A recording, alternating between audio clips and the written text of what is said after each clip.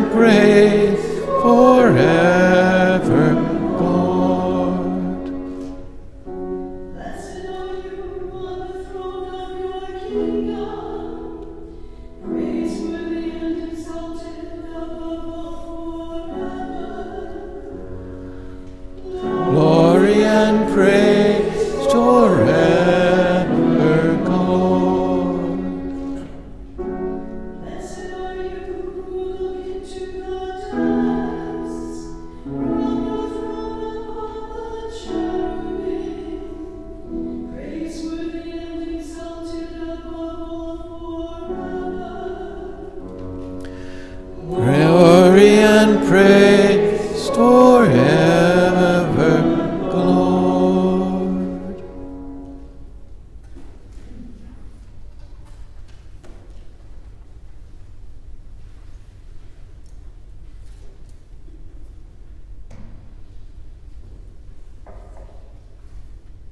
A reading from the second letter of St. Paul to the Corinthians.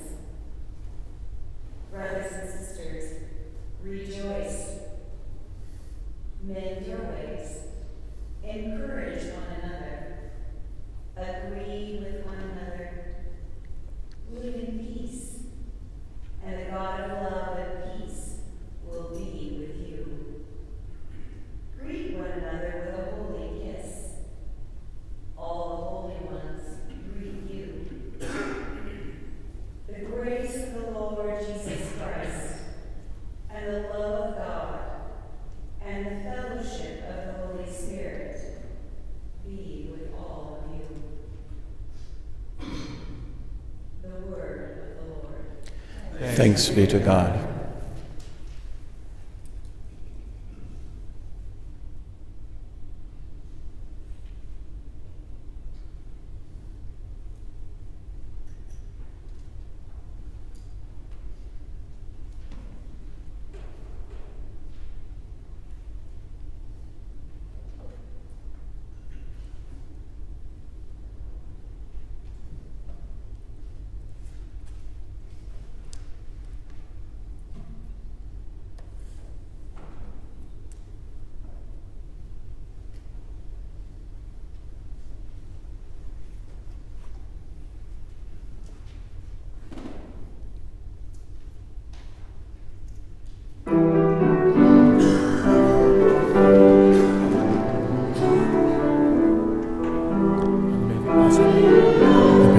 God be in your heart and on your lips, you might worthily proclaim the gospel, the Father and the Son and the Holy Spirit.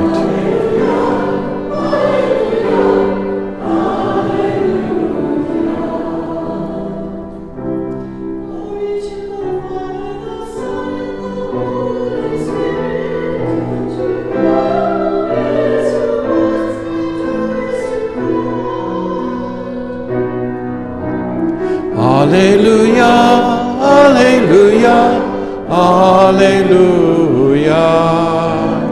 alleluia, alleluia, alleluia.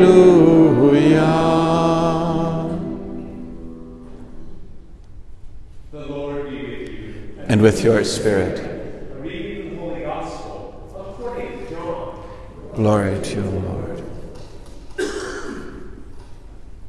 God so loved the world that he gave his only Son, so that everyone who believes in him might not perish and might have eternal life. For God did not send his Son into the world to condemn the world, but that the world might be saved through him. Whoever believes in him will not be condemned, but whoever does not believe has already been condemned, because he has not believed in the name of the only Son of God. The Gospel of the Lord. Thanks be to God.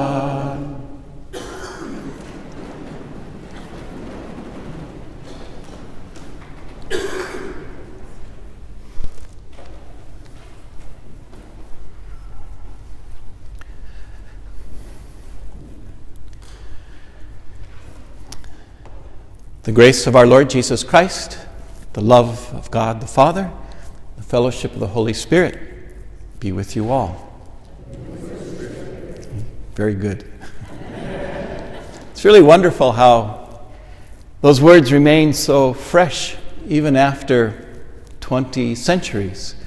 They were first find themselves written in the second reading today in Paul's letter to the Corinthians. So that's about the year 55 AD, only 20 years or so after Jesus' death and resurrection. And they have remained a part of our liturgy really ever since. Paul would have written them because they were common already in the liturgies of the time when the communities gathered. They would already have been using that as a blessing, as a welcome, as a prayer for the people gathered. So they've been around a long, long time. And because they're so close to Jesus' time, they're really important for scripture scholars and theologians because here, so soon after the Jesus experience, this remarkable moment in history when the disciples of Jesus experienced his passion, his death, his resurrection, they've already institutionalized in these words their understanding that God is more than just God, that God is a trinity of persons, Father, Son, and Holy Spirit. It's already in their Christian DNA, even by 55 AD. And that's really important because if you go back and think about it, you know, these Jewish people were really fierce in their understanding that there's only one God. And any breaching of that belief would have been seen as a terrible heresy. And Jesus' disciples, though they were only fishermen and tax collectors and sort of local people, not educated in the faith necessarily, not scribes or Pharisees, they would have felt that revulsion at anything that undid the unity of God, the oneness of God, the God of Abraham, Moses, and David, and all the others. So here they are, only 20 years, 30 years after Jesus, and they're proclaiming Father, Son, and Holy Spirit, and using that as a blessing. And it seems to come naturally to them. There's no revulsion. There's no sense that maybe we're betraying the unity of God's Godhood by proclaiming our faith this way. Now, they didn't arrive at this by having a sort of a constitutional convention to begin their church and say, let's all get together and decide what we're going to believe. It happened. It was more something that was presented to them than something that they thought up themselves or invented theologically. Hey, everybody, let's add some color to this religion by having 3 persons in one Trinity. It'll be cool. That's not how they did it. To the contrary, it was something that they experienced, that they felt, that they kind of instinctively knew after their experience with Jesus that changed their lives so deeply. What was that experience? How did they come to this strange understanding that theologians have had such a hard time explaining? That there's one God, with 3 persons within that God. Well, the little blessing that Paul includes in his letter to the Corinthians, if we sort of reverse engineer it, gives us some pretty good hints of what they experienced. May the grace of our Lord Jesus Christ. What's this grace, the Lord Jesus Christ? That's the starting point for them. They had had this tremendous encounter with this little carpenter from a little village called Nazareth who turned their lives upside down. They walked with him, they spoke with him, they spent time with him.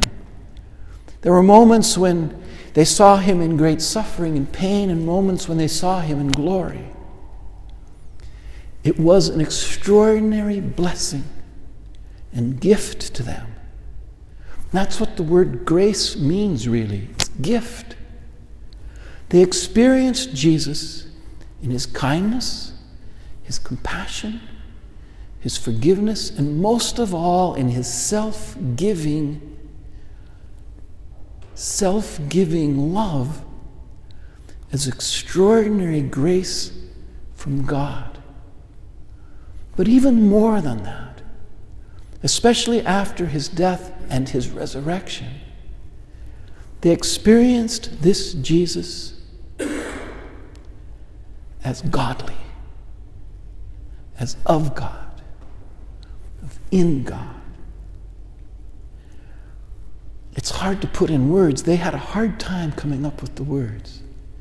You know, it was not enough to say Jesus is the Messiah or Jesus is the Christ. That could have been a lot of people. They could have said that about any number of wonderful heroes in the history of Israel. Our Savior, the one that's come to free us from the slavery of Egypt or the Romans or whomever. But these early followers of Jesus who knew him and experienced him, watched him die, and then experienced the resurrection, they could not help themselves but say, believe, profess, this Jesus is God. And that complicates everything, because if Jesus is God, this human being, this flesh and blood person that they've known and they've eaten with and spoken with, then what kind of God do we have? What happens to the God of Moses, Abraham, the God we've been praying to for all these centuries, who's guided us through history, the God Jesus himself spoke of? Jesus helps them with that too. In Paul's words, part 2, may the grace of our Lord Jesus Christ and the love of God our Father, the love of God our Father. It's the characteristic description that Jesus has for God. He's not this big mighty God in the clouds. He's not the God that's pictured in Michelangelo's paintings on the Sistine Chapel ceiling. It's a very particular kind of God who is a father, and a very particular kind of father. It's my Father, your Father. The Father that I shall teach you about in my best parable. The parable of the father who welcomes his prodigal son back home. He welcomes everyone, always, who is so full of love that no insult, no sin, no evil can undo his love for his son, his daughter, me, you. The love of God the Father. That's how Jesus teaches his disciples about the God of Abraham and Moses and David and the others. Not long after the resurrection, the disciples had yet another one of those extraordinary experiences that's beyond words. We celebrated it just last Sunday, Pentecost. This love, this grace of Jesus and the Father that has been made flesh in our midst, that has been given to us as a gift, continues to move in us, continues to speak to us. The disciples experienced it using the images of flames of fire and great powerful winds. The Spirit that is alive and living and brings us together. The characteristic gift of the Spirit of God, Christ. is fellowship. That Spirit which brings us together in love, which brings together engaged couples in marriage, which brings together families, which brings together parishes, which brings together churches, which brings together all of humanity in fellowship and brotherhood and sisterhood. The Spirit of wisdom, the Spirit of grace, the Spirit of courage, this Spirit which takes away our fear of one another so that we can love one another.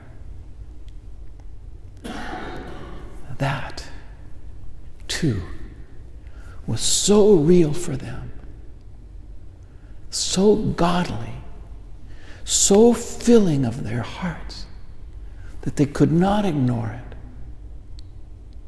So it probably started as a simple blessing. May God, made flesh in Jesus, our Christ, our Savior, our Lord, our brother, be with you. May the love of God the Father, who forgives, who welcomes, who holds nothing against us no matter what we've ever done, be with you. May God the Spirit of love and mercy and wisdom and grace and freedom from fear that bonds us together and makes us one, be with you and with us all. Pretty soon, you've got one God, three persons, Father, Son, Holy Spirit. It's something they experienced before they ever found words for it. It's something they prayed before it ever became a doctrine. It's something we continue to celebrate each time we begin our own liturgies together with those fresh words that never grow old. May the grace of our Lord Jesus Christ and the love of God the Father and the fellowship of the Holy Spirit be with you all. Some said also with you, and some said with your spirit. Oh well, we're good.